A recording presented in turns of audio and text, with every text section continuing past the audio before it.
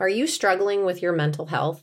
Somatic therapy is a type of therapy that helps treat PTSD and the effects from other mental health conditions like anxiety and depression. We're excited to be offering somatic therapy focused sessions at Power of Your Own in Santa Barbara on Monday evenings at 7:15 and Wednesdays at 9 a.m. You can sign up at powerofyourown.com/class schedule. Welcome to the Messy Progress Podcast, the show that will give you the courage and confidence to get messy, uncaged, and liberated so that you're living your most vibrant life. I'm your host, Adrienne Smith, and I'm so stoked that you're here. Let's jump right in. Today, I'm talking with Olympic medalist, entrepreneur, and artist, Caroline Burckle. Caroline was born and raised in Louisville, Kentucky, where she started competitive swimming. After becoming an NCAA champion at the University of Florida, she headed to Beijing and earned a bronze medal at the Olympics. When she retired from the sport, her real inner work began. She earned a master's in sports psychology from the University of Tennessee and an associate's of arts at the Fashion Institute of Design in Los Angeles. She spent the last 8 years coaching young athletes on their mindset development with her company Rise and is now working on her next business venture. When I met Caroline in 2014 while taking yoga classes at my studio, she was often injured. As I followed her on social media, she often had a boot on her foot while doing, in my opinion, crazy Olympic lifts, and was also posting videos and pictures of her artwork and sketches. It fascinated me. What we're going to talk about today isn't about making it to the Olympics. It's about the subtle ways our bodies are always talking to us and giving us signals. And now, being older and wiser, what do you do with them? What do you do after the injuries? And how can we be better listeners for the futures of our bodies? Let's jump right into the messy deep. Hello. Hi. How are you? I'm so good. It's your 1 year anniversary of your freaking trip. Holy shit. I feel honored. Oh my God. I know. It's like, I'm glad to talk to you on this special day. I know. I was like, whoa, I can't believe you agreed to this. You should be like taking the day off and going and having a margarita. I'm not going to lie. I have not been working very hard. You know what? Join the club. Yeah.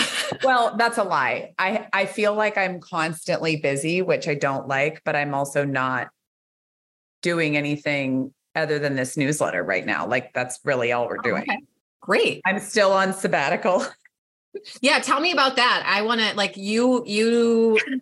what's like the timeline been from when you decided to end of October. And then it was holidays. So that like didn't matter. So it's really been 6 months. And I told myself I would give myself 6 months and I'm at 6 months and I'm like, so I still don't know what, I'm like getting there, but it's really interesting how, you just sit with yourself without anything to achieve for 6 months. And you're like, oh, I have no jaw clenching at night. Like I'm not, it's like all these things happen. And then you're like, so how do I keep that going while also making money? Right. Like I have to, right. No, what's so great that I'm loving, I don't even know where this conversation is going to go, but I'm loving it already. This is, I feel like it's the, what's not talked about when I feel like, okay, we live in kind of a similar world. We're in like the wellness world. Right. And I would say based on just the little bit that I know of when we met and you were coming to my studio and you were kind of chronically injured, there was like a bone, whatever, just like stress fracture here. And then I would be like, not going into any story, but I'm like, gosh, what's going on with now we know Caro's body, But at the same time, like the same stuff has been going on with me. And like you talk about jaw clenching at night, right? When we got back from our trip, like me and two of my teammates, the three of us were all like, oh, I'm doing that. I'm doing that. I'm doing that. I'm like, well, that's new.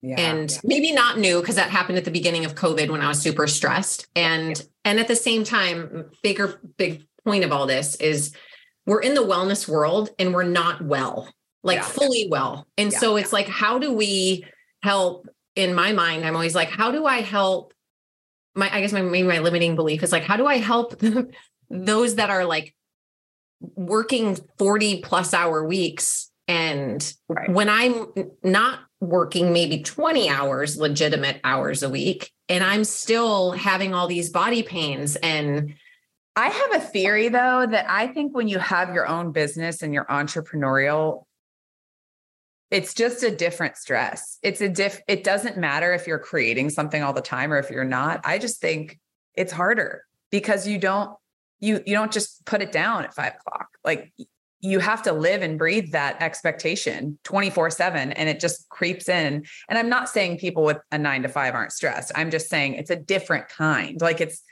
such a, like, I'm responsible for all of this and for those people and for me and for this. And like, now I don't know. I truly think that, because my friend Cassidy, like all my entrepreneurial friends say the same thing. They're like, yeah, I'm talking with my husband and it's like, we have a great life. Like, we own these businesses, like they own 2 gyms. They're like, okay, like this is great, and we live in Florida. It's like sunny out. Like we can take days off if we really want, or, whatever. But like, we're so stressed all the time and we don't know why. Like we don't seemingly have this like horrible, difficult life. We're just constantly in this state of expectation. And she was like, that's like, her and I talk about this all the time, where it's just like, wouldn't it be nice if you just come home and the conversations aren't always about work, or you could just set it down and just move on with the day? It's like, that never happens. Like, yeah, we use that word expectations. It's like, we're not stressed because we're trying to survive.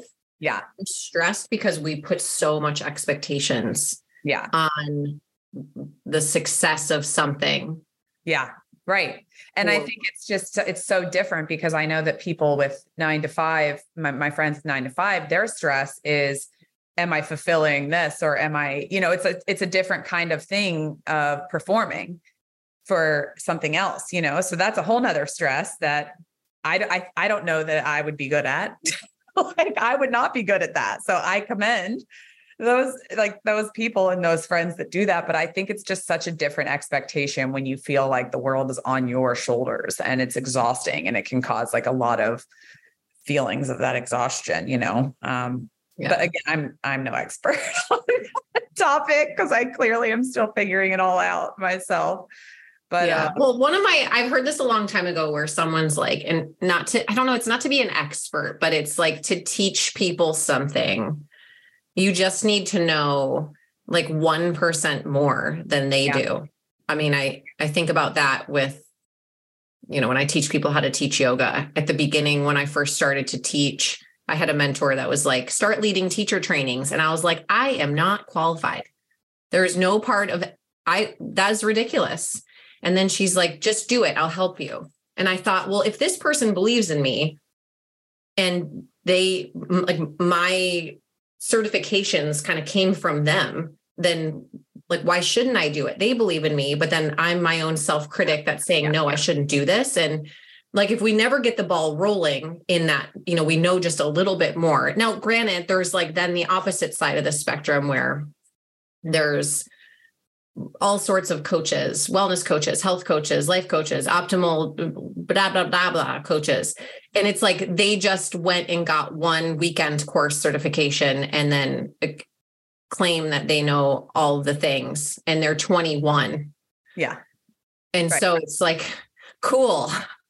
I don't know that I can take advice from you. So, I mean, you have so much experience, not only just in the real world as an athlete performing at the highest level, on the biggest stage of all stages, plus helping others do that on their stages. And your education was recent that you went back for. Talk about that.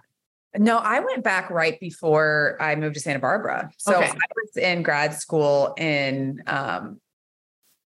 literally like right when I finished grad school, I moved out to Santa Barbara. So whatever years those were, that was like 2014 to 16 or, time frame, or 13 to 15. So I went back and I went to University of Tennessee for sports psych. And I just remember being even as an elite athlete and having done what I did, I still felt like an imposter in a lot of ways, even after getting a master's degree. So it's like, sometimes I don't even know if that whole feeling ever goes away either, with like, who am I to tell these people what to do? Or who am I to say, this is the answer for this problem or this issue or whatever. I think something interesting too, with that whole imposter syndrome piece, because when you're getting a degree and you're told, okay, I can go help these people do these things or whatever, you all of a sudden then relive your experiences. And you're like, oh, well, if I didn't do that, even though now I know this, the answer to it, if I didn't live that way, can I share these things? Can I help these people if that wasn't my life? So for example, if I'm trying to help an athlete with anxiety or nerves or whatever it was, like a young athlete at the time when I started out working, here I am like, hold on, like I didn't practice any of these things that I'm preaching. So how am I like credible to give these pieces of advice? So it's just it's a constant up and down. And I don't know that anybody I'm sure Andrew Huberman, sometime I watched his live the other day and he says things on there. He's like, I don't know. Trial and error on that one for me. He's honest. And I think we're all in that space where we're just trying to figure it out. I don't think that ever goes away. So every expert that we see, what is the definition of expert to us? Is it really somebody that knows it all? Or is it somebody that's just sharing their experience from their point of view and their perspective and what they have learned over a number of years? And likely can change over the next 5 for them. Well, in the book writing world, I remember hearing Brene Brown say something like, if she could go back and rewrite like one of her first books, she would change some things because her new research, I'm not getting this exactly right, but like her new research contradicts what she wrote in her first book. Yeah. And so then there's this part where back to credibility, it's like, well, something lives out there forever in print. It's even encyclopedias, back when there was encyclopedias or textbooks for school, like they all get updated, but it's like, what's the way of, how do you personally, in the moment when you have those things where you're giving someone advice on nerves and anxiety and you're like, well, shit, I didn't practice this. Like, how do you talk yourself out of the, I'm not credible, but I also know how to do this? Because it has, you've probably tried it at least one time. Yeah. I think I have learned over the past, 4 or 5 years to just be honest and just say, I didn't do this. Like, this wasn't how I lived. I recoiled or I shut down or I would give an example of what I did as a way to leverage that experience and then go from there. Because I think a lot of people do like to relate as well, or to understand that they're not alone. Mm-hmm. And it doesn't matter if I'm talking to a 15-year-old or a friend or on a podcast or whatever. It's like giving the honest truth about your experience, I think can help so many people because they can take it or leave it. They can learn from your experience, or they can say that is not what I experienced. I'm going to go listen to something else. But I do think that that's really the only way, because I personally, it doesn't sit well with me when I try and preach something without at least sharing like, hey, when I was going through this, like I didn't do very well with this. And just being honest with you, like that, it's a very human thing. Like it's normal to fail or to stumble over these concepts or, whatever it is that you're teaching. I just say the truth now. I don't know. I just don't care to try and lie about it. The thing that shows up the most for me there would be honestly getting injured over and over again, because I think I started to realize once I could put a few of the pieces together with, okay, my injuries are a product of stress. They are a product of, negative self-worth. They're a product of pushing myself to limits that maybe I needed to pay attention to. And I think being able to sit with that and not lie about that, like, even when I knew you, I was still in a phase of trying to figure all of this out.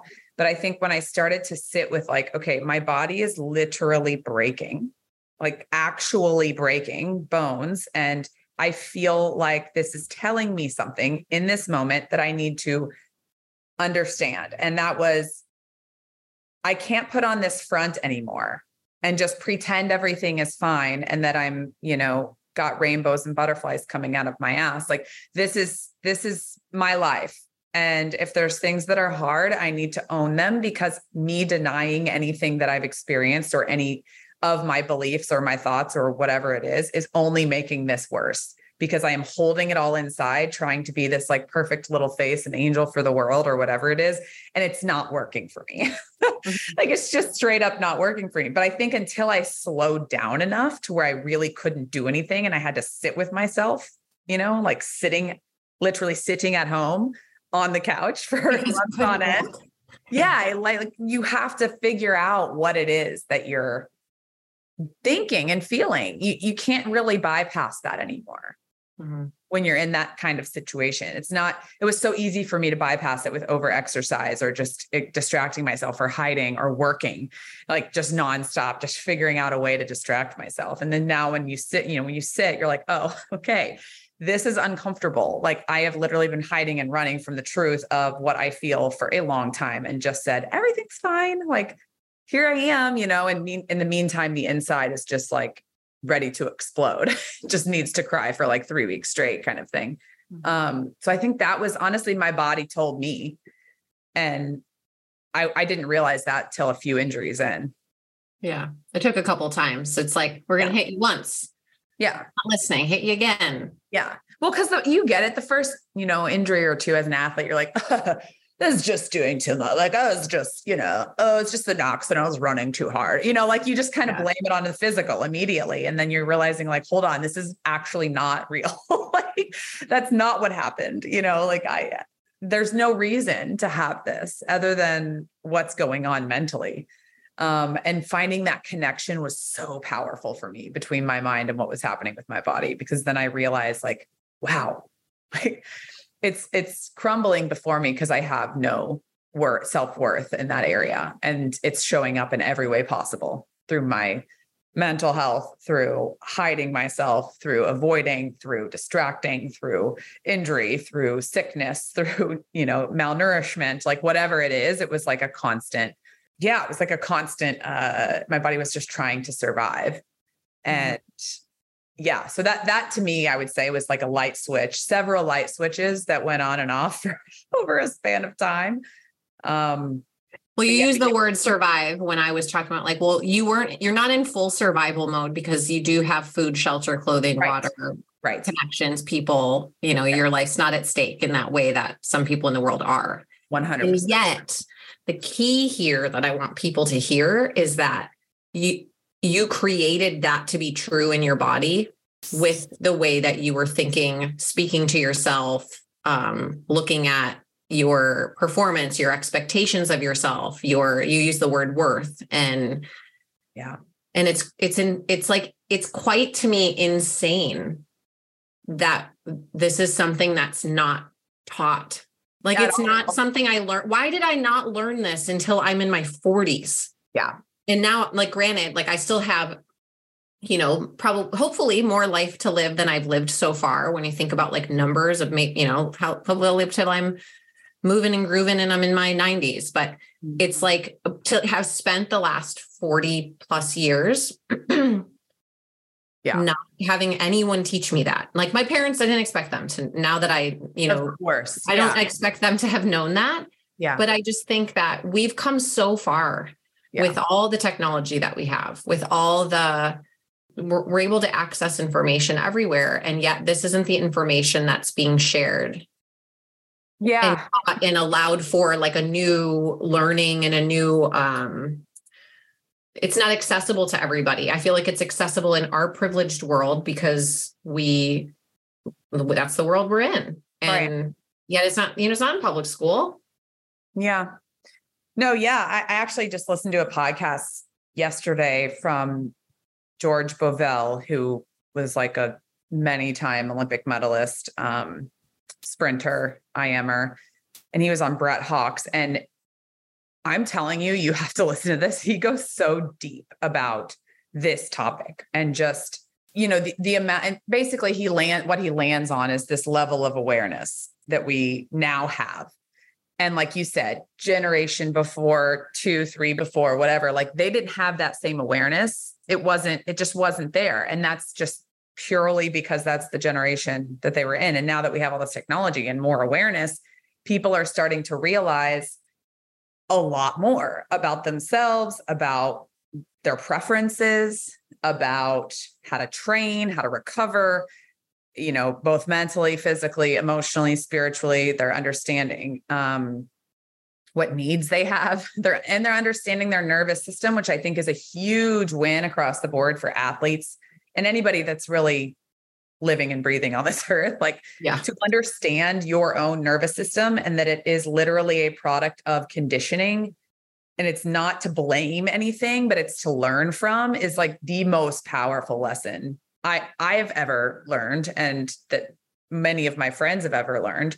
And I think as athletes can propel your performance tenfold just because you're understanding, okay, when am I in a state of fight or flight versus when am I completely shut down? What brings me to those places? And then if you backtrack even further, why do I get there? What are the reasons why I either get to one or the other? So it's like you've got this pendulum and it swings to both sides. And the goal is to keep yourself in the middle, because you don't want to be like freaking out all the time in fight or flight, like trying to survive internally.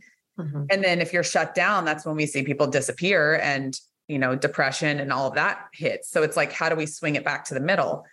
And it's the greatest tool that we can have. And anyway, he was going on and on about this in that podcast. And I've been like obsessed with studying this for a while, because I feel like it's that hidden key that so many people, are trying to find to unlock the door of like, how can I feel better in life? Like, how can I handle situations better? How can I perform better? How can I not be so exhausted? How can I operate on a day-to-day basis?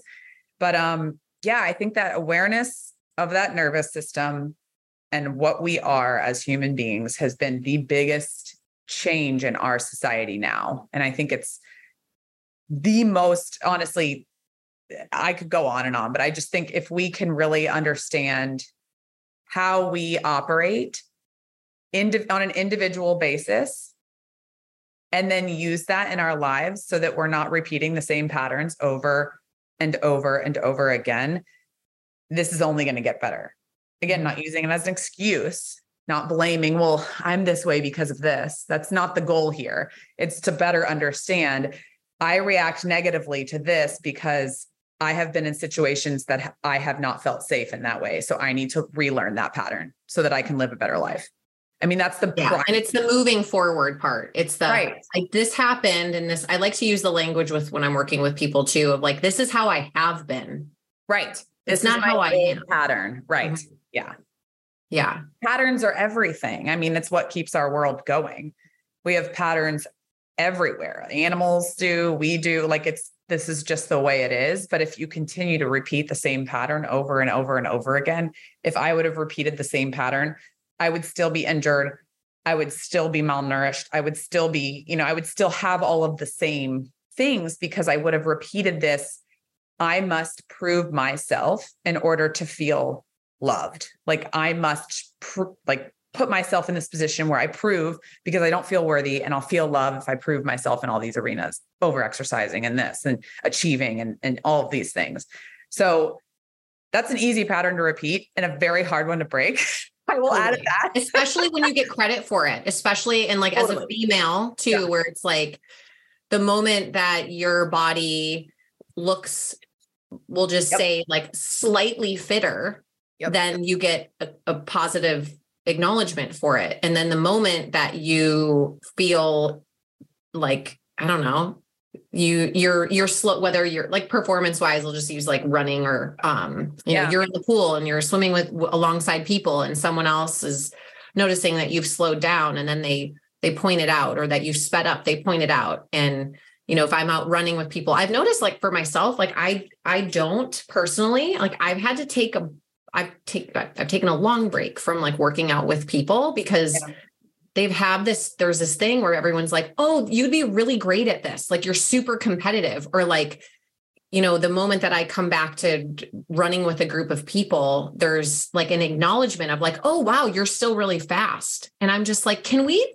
not compare me to anything? Right. Because I'm already doing that enough myself internally of this is where I used to be, or these are my old race results. And I'm 13 years older than I was when I first was crushing it in triathlon. Like, yeah. And then I look at, my daughter being almost 6, and the first thing that everybody says to her when they see her is like, not everybody, but a lot of people will be like, oh my gosh, they'll just because she's a girl, they'll like, people will use very like princessy language, like, oh, hi princess, or hey, pretty girl. Or I'm like, oh my God. Oh my God. This is how this starts. It starts not because there's times where I say that, but I'll say to her like, hey, don't cover up your face. You're beautiful. Yeah.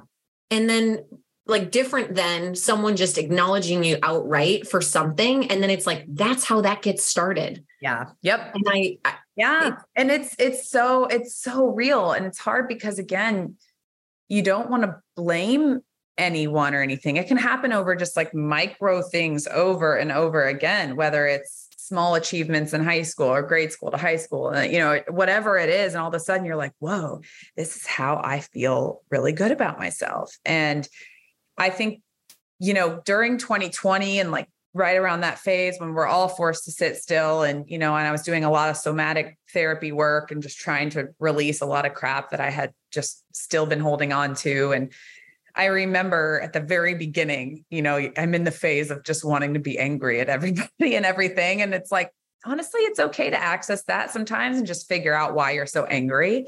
And usually it's at yourself too, because you're just like, oh, like I didn't take responsibility to really say, I'm in control of my life and I can choose that path. And I think every human, it's healthy to go through a phase where you are angry and almost playing victim a little bit, because you do learn a lot about that. And I think playing and being in that victim space for a while taught me so much about myself, obviously myself, but also what I feel like the only way that I can get love from is from other things. So it's like, you're in this weird grief of like, it's grief. Angry, for sure.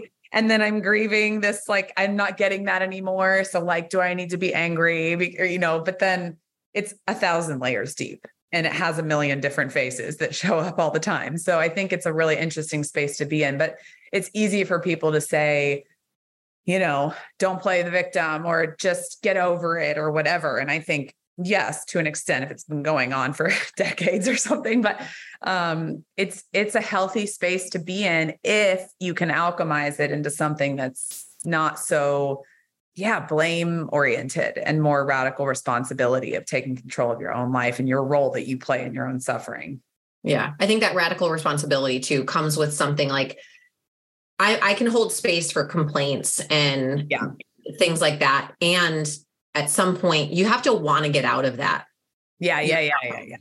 And choose it, and whether it's like being in community with others where, I've had this same reoccurring complaints and I'll talk to friends about it. And then it takes a really strong, confident, trustworthy person to say to me, do you want to keep venting or do you want advice? Right. And part of it's like, I've been on that side too, where I'm internally thinking like, I don't want to listen to this anymore because it's the same over and over again. Yeah. But it takes, I think, like when we're in relation with people, having someone that's confident enough, strong enough, trustworthy enough to say like, boom. Yeah. I love you. Let's move forward. I'm also not your therapist. I'm not your coach. I'm your friend. So how can I support you? And that's the space I've been in more recently where it's like, I love you, but if we're going to keep talking about this, I don't want to be around you anymore. Right. Yeah. Yeah. Because it's like, you don't want to become an enabler either for someone's shit. And there are plenty of people out there that can help with that are actually, that's their job title, like that's part of what they do. And so it's keeping those relationships pure and clean also of too much residue to where it gets exhausting to even. Well, in the world of, let's talk about like the world of sports performance is I've always been the believer and have had people say to me is train with people who are better than you. Yeah. And so when it comes to life also is if you're doing life with people that are out drinking all the time, not eating well, having complaint conversations, then, and myself included, I've been there and that's what I then do. And I'm like, this isn't actually what I want to be doing. And this isn't helping me. It can feel kind of fun in a way to, I don't know, not have responsibility because I feel like such a responsible person. Yeah. And yet at the same time, I'm like, we need to put ourselves, and it sounds like you do that when you're saying like talking about friends and the nervous system and having that kind of expanded conversation. Yeah. Our kids have had a rough time these last few years. And instead of being on the fixing end of wellness, waiting for symptoms to arise, we want to be on the preventative and fun side. Creative Expression for Kids is a 3-week class giving our children creative spaces to learn about themselves and how they connect with others in a way that is fun. The fun starts September 26th. To get more information and to sign up, visit powerofyourown.com/class schedule. So how do you like, what does it look like for you when you're in like your social life? Like, I'd love to know. Friendships. It's funny because my closest friendships now are only people that speak the same language. And of course, I think that that's just evolved over time because we all had a common thread of being curious about human behavior or the world or whatever. And then as society has evolved and people are starting to learn more about how to interact with others and, how to regulate during arguments or stressful times or whatever it is, or how to heal your past and look at your patterns, like all of that, all these new agey popular topics that are actually so great. I mean, don't get me started on how they can be overused, but I think the bottom line is they're great for people to understand. So all my friendships have evolved in that way to where since we had that thread of being interested in all of that, we all sort of have been on our own journeys and been able to share our learnings with each other. One thing that I do think that most of my friendships do really well, and it's because of that same thing, is ask if the other person has space for that. So all of us will say, hey, do you have space for me to I need to vent for like 20 minutes. I'm really frustrated with this situation or whatever. And if it's like, can't, like booked all day, like send me a voice memo and I'll get to it when I can. It's more of like this is, unless it's an absolute emergency, like I'm not in a space where I can do that. And I think that's been really helpful because then you practice boundaries with your own friends and with, and they have them and then you have them and then you respect it. And they're going to be there for you if it's an emergency. But if it's just like, my neighbor's driving me crazy and I can't focus or I'm just making that up, then it's not an emergency. It's just what's really wrong with that. The other day, one of my friends reached out to me and said, I'm just really frustrated because of this situation with a friend. And my expectation was different from her than what I received. And it's so funny to see the conversation quickly switch from, well, what's your need? Like, what do you need from her?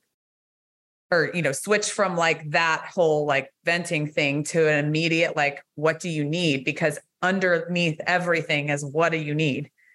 Like, there's a need that's not being met. And it's like, I needed her to be there for me. It's like, okay, then you need to tell her that, so I think it's getting less of a, my friendships are less of a, and I think in my mid 20s and late 20s, even were more, this happened and I must talk about it. And it's this big event. And now it's like, this happened. What do we do here? It's the explosion is smaller and like the solution is bigger. And I think that even if it's not an immediate solution, even if it takes months or whatever it is that's going on, if there's family stuff or if there's a relationship issue or whatever, there's still more of a constructive conversation versus like this like explosion of I just am anxious and don't know what to do. And I am having this like panicked moment. And don't get me wrong, there's still those, but for the most part, it is nice to see that evolution of like, okay, this is happening. What's the need? Like, and what are you going to do in that moment?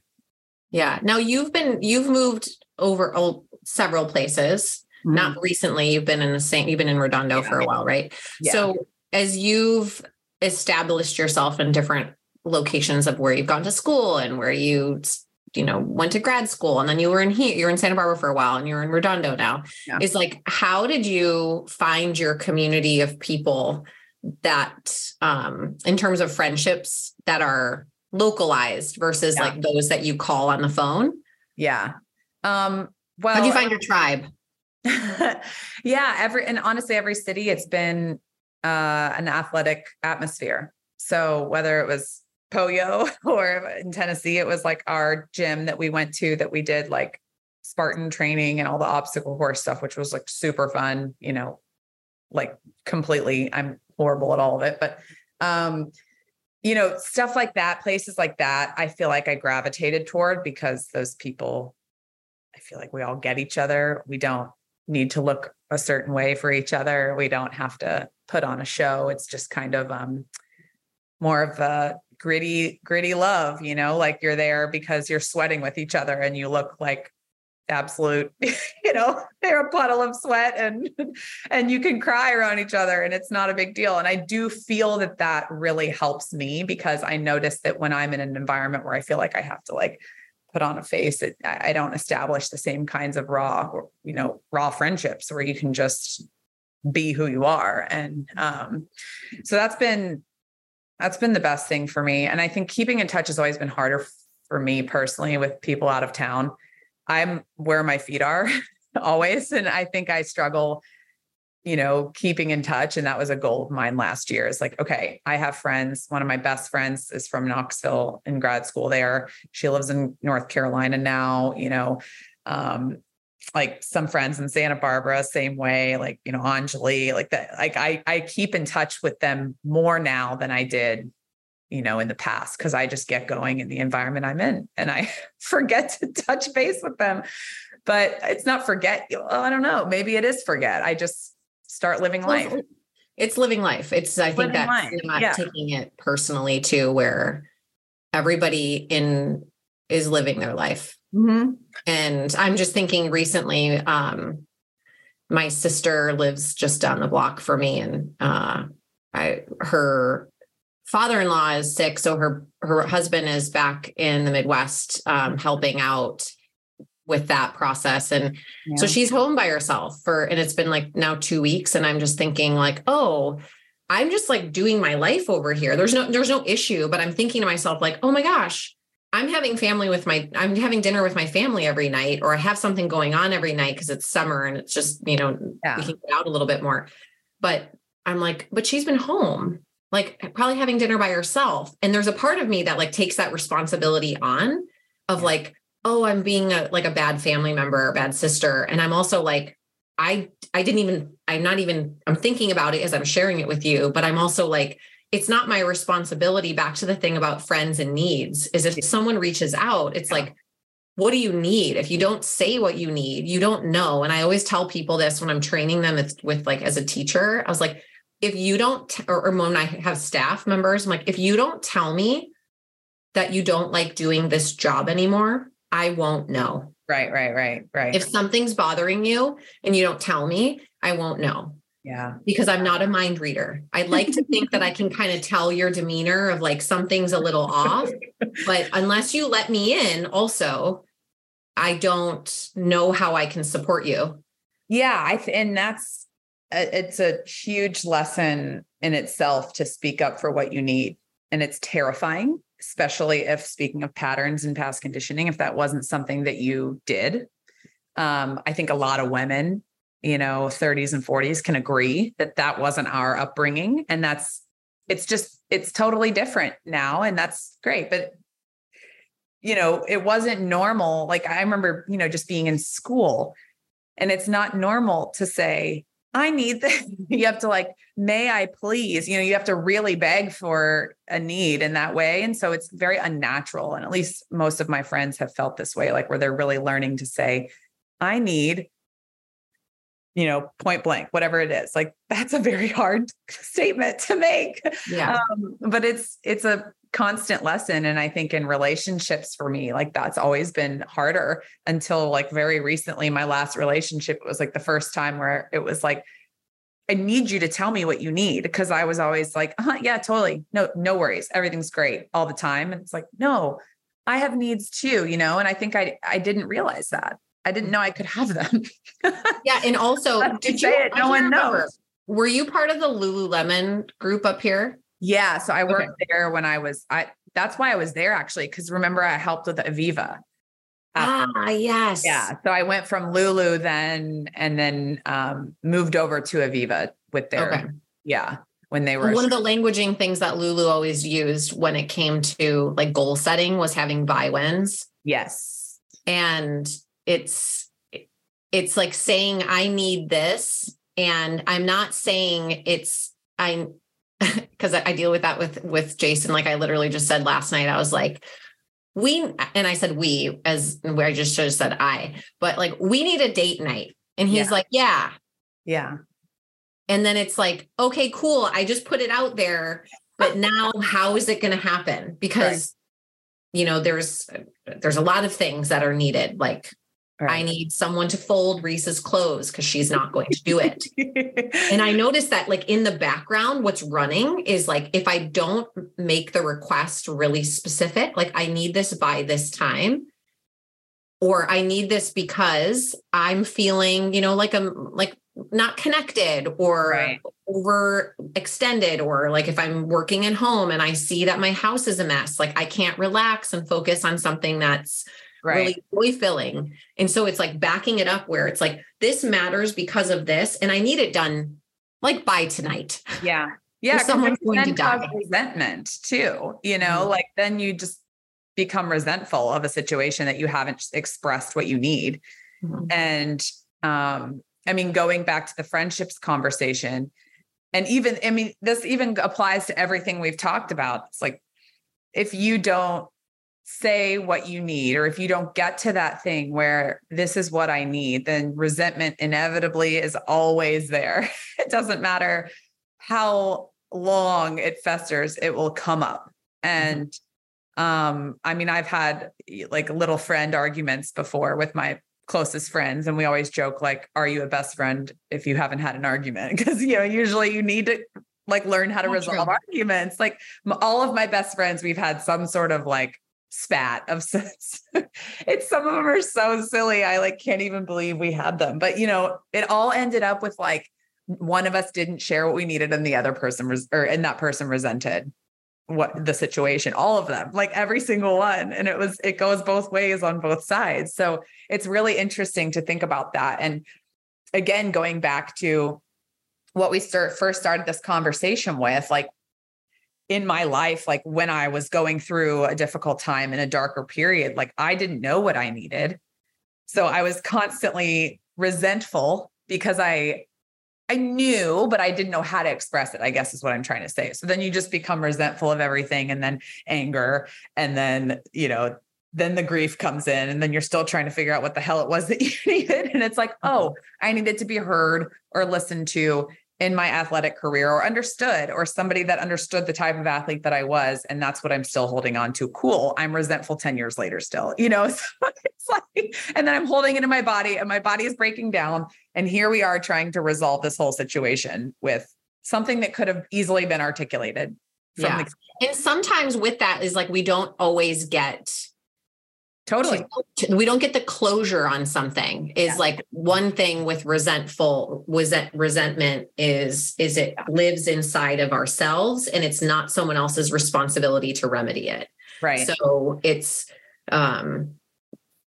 like having a forgiveness of the situation, because we might not be able to talk to that person, and we can write letters and never send them and all of that stuff. But it ultimately goes back to the healing on the inside Yeah. And also the ability to move forward and say like, this happened, I made it mean this. And, whatever the conversation in our head is, like, I forgive this person and I forgive myself for holding this for 10 years. Yeah. Yeah. Let's move forward. Yeah. And it doesn't mean that thing, I would imagine with you, is like, it doesn't just go away. It doesn't become a thought that you never have. It's just a new relationship with that thought, and you're able to hold it differently in your body. Yeah. Yes. Yes. You become more of an observer and you hold it lightly. And it's interesting you say that, because I think about this often when I just reflect on humans in general and like human population and all of it. It's like, there's so many things that we're all walking around with that we haven't closed the door, and it shows up in other ways, right? It projects onto other experiences in our lives. And like, how beautiful would it be if in school at a young age, or, whatever it is, we like, part of the curriculum is like learning how to resolve and forgive things that have happened a long time ago, even as like a little kid, like learning these things. And maybe we did. And those that did still struggle. I think that's to be human.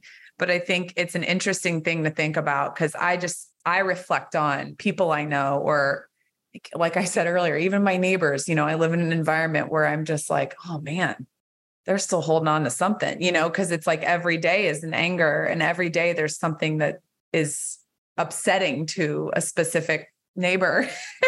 And I just so badly, I reflect on those moments, and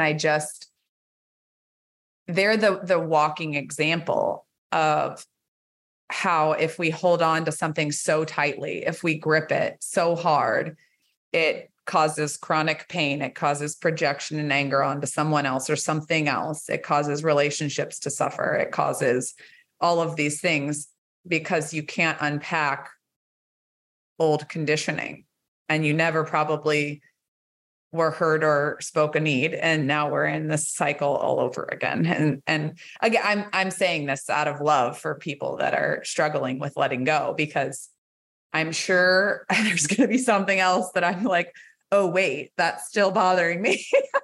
Tomorrow. Well, and I feel like we can see it when we see it in others. And this is for myself, is when I see something happen in someone, like just as simple as, it hasn't been super sunny in Southern California this last couple weeks. And, then the topic of conversation is about the weather. And I'm guilty of it myself, where now all of a sudden, I'm going to teach yoga this morning at 6 a.m. It's 5 something. I'm like, hey, the sun's out. And then I bring up the sun's out, and it's just like this acknowledgement of what we've been missing. But when the sun wasn't out, how much that was the topic of conversation and how everyone was bummed. And it's so funny, because just even in that I really want the sun to be out. Yeah. Like I need sunlight. Yeah. Yeah. And like to be able to say that without like, I'm blaming the world. I'm looking at like, I'm blaming you, world, for like making it cloudy. And it's like when I hear anyone, complaining and I do it too. Like, and same. I think it's an easy way to, I often also think about how people connect with others. And so it's either through joy or through pain, usually. And this is a big topic that, when I was sharing earlier with things I was working through, like that was one of them, because if I could have enough pain and then succeed, I could like be loved even more, because it's like, whoa, you overcame this huge thing. Like, you almost connect over the pain piece. And I learned a new term for that. It's called trauma porn. Oh, wow. That's good.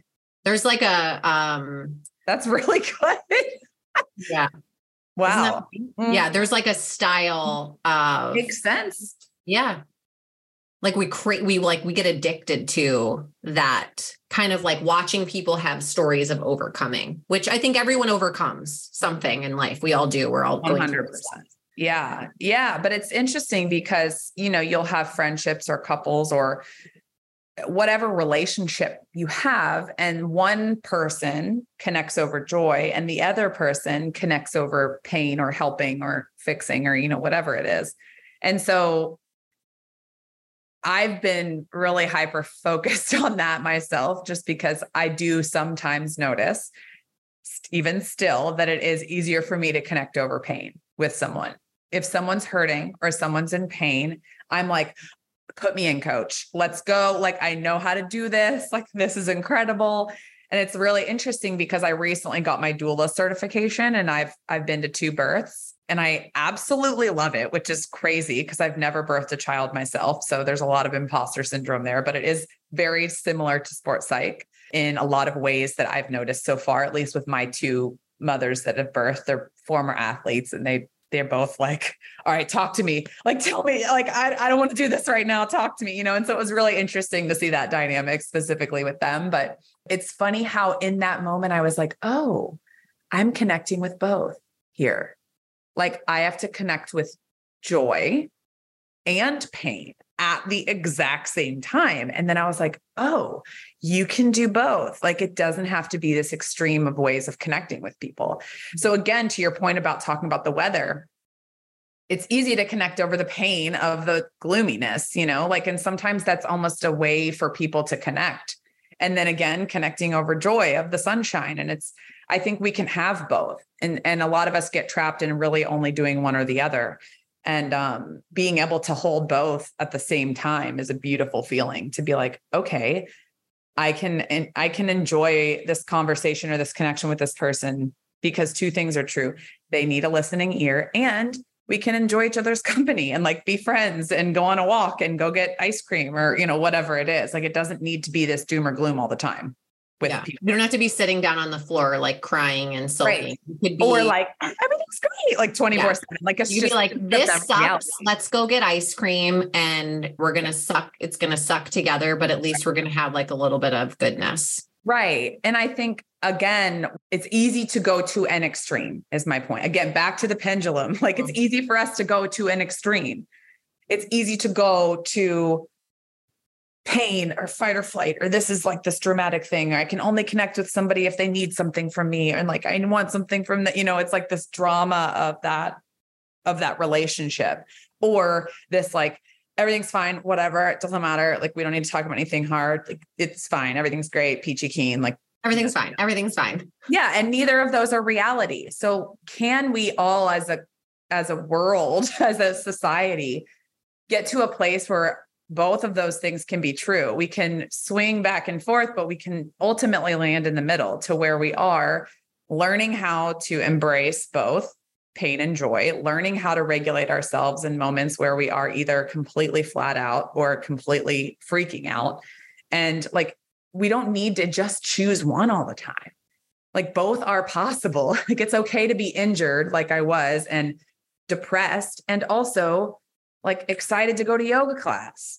Like, you don't have to just be one. And I think that space of like kind of living with holding both truths or more than one truth at the same time is difficult for people. It was difficult for me.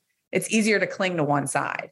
It's easier to be one thing than to be like, it's cloudy, like it sucks, but like the sun's going to, it's hard to be on both sides of that. We so badly want to cling to this one thing. And I think I'm just trying to say it's like, how can we challenge ourselves to embrace all spectrums of human emotion and experience? It doesn't need to just be this one thing that we have for the remainder of our lives.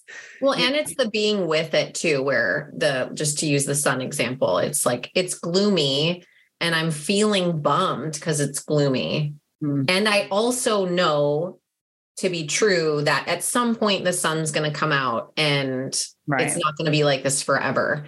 And the being able to see that you're both hopeful and positive and also a little bummed is where I've noticed, because I interact with people so much, and like when they come into yoga and I'm like, what's new for you or whatever. And they're like, they'll quickly go from, well, this is happening, but at least I'm here. And I'm like, I don't want to skirt straight to, but you're here. Exactly. Yeah. You don't have to swing so fast. Yeah. Yes. Like, if you don't hold the like environment within yourself of, wow, I am noticing I'm a little bummed. And I'm also noticing I'm hopeful. Like it's cool to see that I can be not wavering between the two, but like holding both as the two truths. Yes. I'm glad you brought that up because it's like you said, it's easy to just swing back to, it's like, no, I'm fine. Everything's great. Well, because people don't want you to be uncomfortable either. Or they're like, I don't want to make you uncomfortable. I can tell you don't know what to say next. So I'm just going to cover it. It's so quick. It's so interesting how we quickly communicate with each other as humans. When we see someone is uncomfortable with our pain, for instance. And I mean, you experienced, I feel like this reminds me of your excursion, like the ultimate of how many emotions can I feel in one day, and like not bypassing one, but really just trying to experience them all as they were. I mean, I can't imagine that, but that's a prime example of something like this to an extreme level of like, okay, I'm going to feel hot, cold, angry, pissed, happy, elated, laughing, crying, like all in one day. Over and over and over again, repeatedly. Yeah, exactly. Yeah. Like holy wash, rinse, repeat. Yeah. But when you were sharing that part of that, I was just like, because I think I was really sitting in this as well during your posts were speaking to me because it was very much like today sucked on some days or today was awesome. And, the opposite of whatever you started your statement with, like, here's the update and here are the multitude of things that we're experiencing. And it was nice to read instead of just like day 4, let's fucking go. Woo! It's nice to see like a little bit of that variance in an experience instead of just like, you put in what you get out, work hard, train hard. We're here to do the thing, and like just slapping these one-liners on the thing. And so anyway, I appreciated that because I think it did come at a time when I was just really embarking on like, oh, both things can be true. You can be hurting and hold joy at the same time. Like we're not made to be robots and experience one thing. Yeah. I mean, I know we're trying to put microchips in our brain and be robots, but we are not them yet. So let's not go there. We're still human beings. I know. So, Carol, what do you do what's your like, if you get an ideal day that you're not, for instance, like you don't have to travel to the airport at 5 a.m. and go do something, but you get like a standard ideal day. What is it like? What does your self-care kind of like rhythms and rituals look like for taking care of yourself? It's definitely stayed somewhat consistent, but also changed a little bit over the years. But, when I was with Rise, it was like we were working so much and all day long on the computer and never shut down. So it did waver then. And so I think now I'm even more in tune with what that can be. So I really enjoy walking. So it sounds like such a simple thing, but I start my day with a walk. I do a walk in the middle of the day and I end my day with a walk, and all 3 of them are not the same. So the first one's like no headphones, just dog silence morning. Middle of the day is usually like catching up on whatever I've missed voice memo wise from people or friends or anything like that. And end of the day is no headphones, silence. So that, as far as self-care goes, that has been so instrumental for me because I notice that my body does well when I'm just steadily moving without an agenda and without a specific like plan or goal or like I need to get this done and just aimlessly wandering. That has brought me so much creativity and create like all of my thoughts happen on these walks. Like all of the things I ever wanted to create happen on these walks. Mm-hmm. So I think without those, I would not be at all aware of most of myself and my own self-care, for example. I wouldn't even know what I wanted in any of it. So that's been huge. That started honestly during COVID. I mean, I've always loved it, but that really started during COVID time. And recently I've gotten into just like more holistic practices. So I know this sounds really like this is very cheesy and new agey, but aside from 3 days a week at the gym or swimming, which I do twice a week. So 5 days a week of actual exercise for 45 minutes. Everybody, I do 5 days, only 45 minutes. No, that's me too. It's like the greatest at all anymore. No, I think it's funny because I'm around some people that I'm witnessing like how hard they go like every day and multiple times a day. And I'm like, you don't need to do that. Yeah. Yeah. So so those are my like actual quote unquote training moments.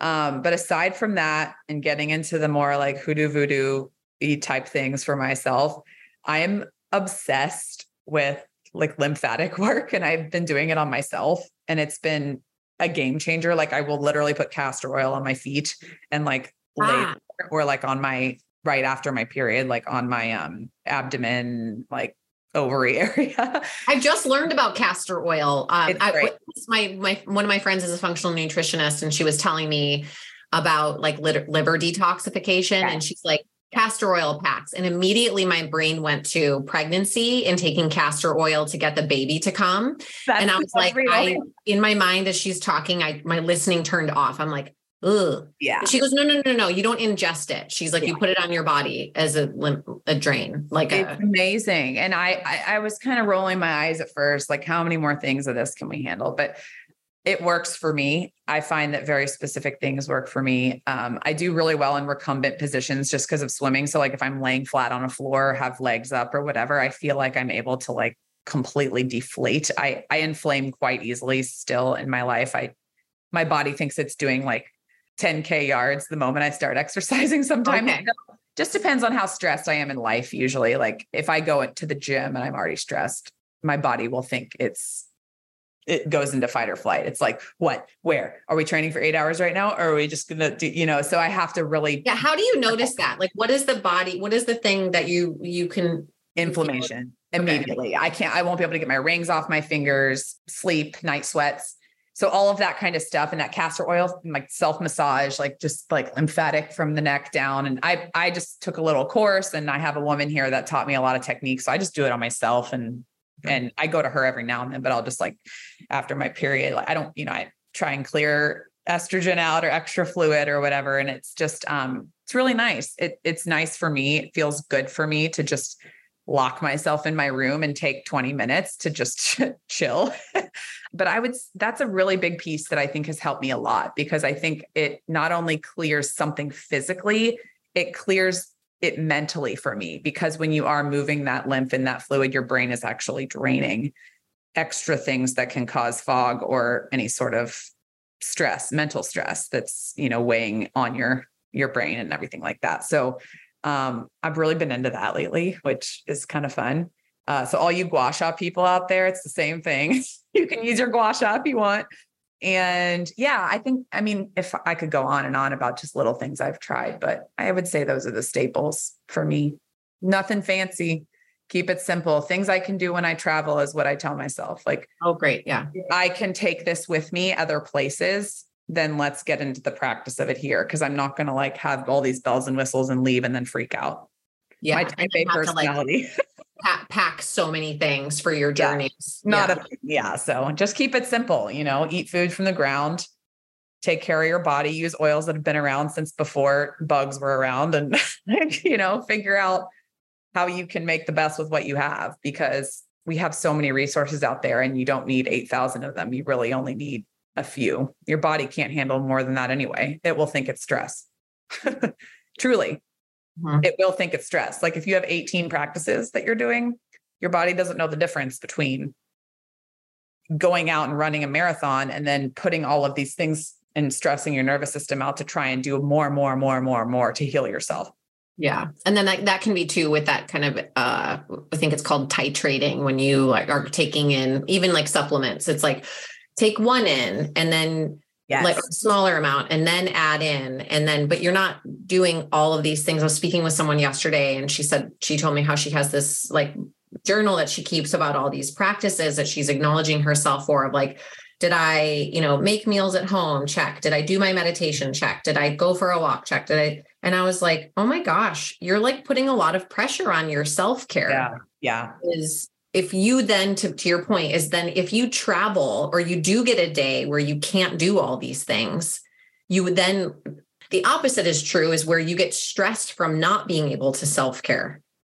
Right. Exactly. Right. And I think that I'm so glad you brought this up because I've had more people ask me in the past year about this. And I know we have to hop in a second, but just to close this out, you don't need 1,000 things that you're doing in order to maximize your health. Like, yes, there are 1,000 podcasts out there and there's people with a million different things that you can try and blood work to get and these genetic factors and this and stem cell patches. And, I mean, like the list goes on and on and on. And there may be a time and place to try a little bit of everything in your life. Sure. But like you said, if you're doing it all at once and not titrating it, your body cannot decipher and understand what's going on. Like it's taking in too much information at once. And it's like a computer, like it will crash.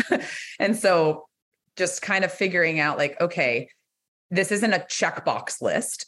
This is like, what can I do? That's the minimal amount of things that will make me feel regulated. Again, back to the regulation, like the whole goal of self-care is to regulate your nervous system. It's not to check boxes.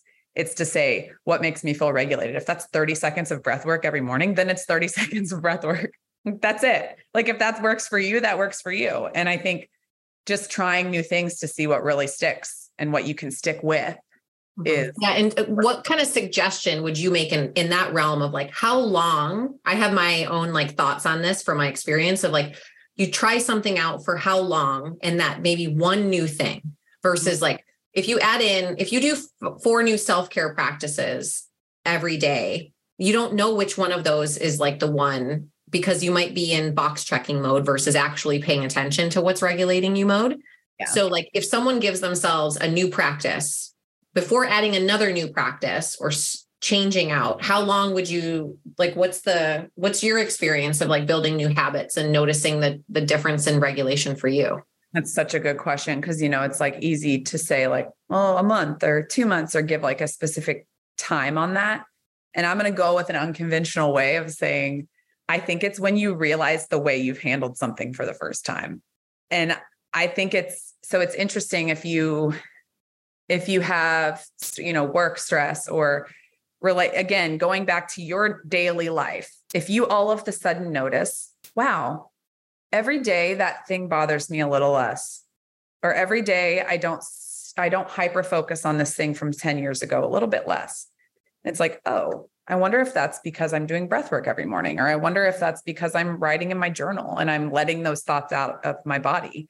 I think that's a big way for people to see progress that's a little more tangible than like, okay, I feel better, I think, or maybe this has worked. I mean, if it's like a supplement regimen or whatever, then blood work, then, skin, then whatever it is that you notice on your physical body, weight loss or more muscle or whatever it is that you're looking for. I think that's a tangible thing, but something that I firmly stand by. And if it comes to like breath work or meditation or yoga or journaling, it's how are you handling situations that trigger you? Because that's a huge, huge thing. Like if you can start to see like, oh, I stopped and took a breath before I responded to that situation, like that's working for me now, then stick with that. Because I know that's what I've noticed personally is like, oh, okay, I didn't feel the need to like jump in and like say my 2 cents on that thing. I like paused and like regrouped before I handled the situation. And so maybe my practices are starting to pay off. Yeah. And when we have those moments, nobody really knows except for us. Right. We're like, whoa, I'm different.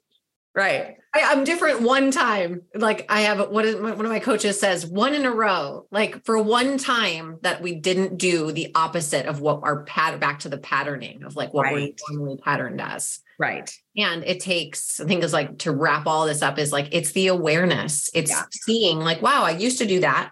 Now I'm not. That used to bother me. Now I'm not. That's awareness. Yeah. And then maybe you do go and you switch to some different self-care routine and you notice that you bring back some old pattern. It's having the awareness about it, but also being kind with yourself and holding the space in your own body of like, ooh, that didn't go so great, but I still love myself. I'm still good enough. Right. Yeah. Yeah. And not giving up if you stumble a little at first on practices that, It's not going to happen overnight, which is a novel idea for all of us, even myself, to still think about, because I like things to happen overnight, but it's just not going to. So taking the space and time to practice those things and not just saying, oh, it's not working for me after a week, but giving it a second. Like, how do you really know? You don't. So keep going and see what happens. Yeah. Awesome. Thank you for listening. If what you heard today lit you up in any way, please take the time to subscribe, like, and share the podcast with your friends. It'll help us reach more people in courageously and confidently rocking life. Make sure you follow me on Instagram to see the messy fun I'm up to at @theadriansmith, and check out my current wellness events and coaching programs on my website, alignedlivingnow.com. I look forward to being with you next week. Until then, get messy.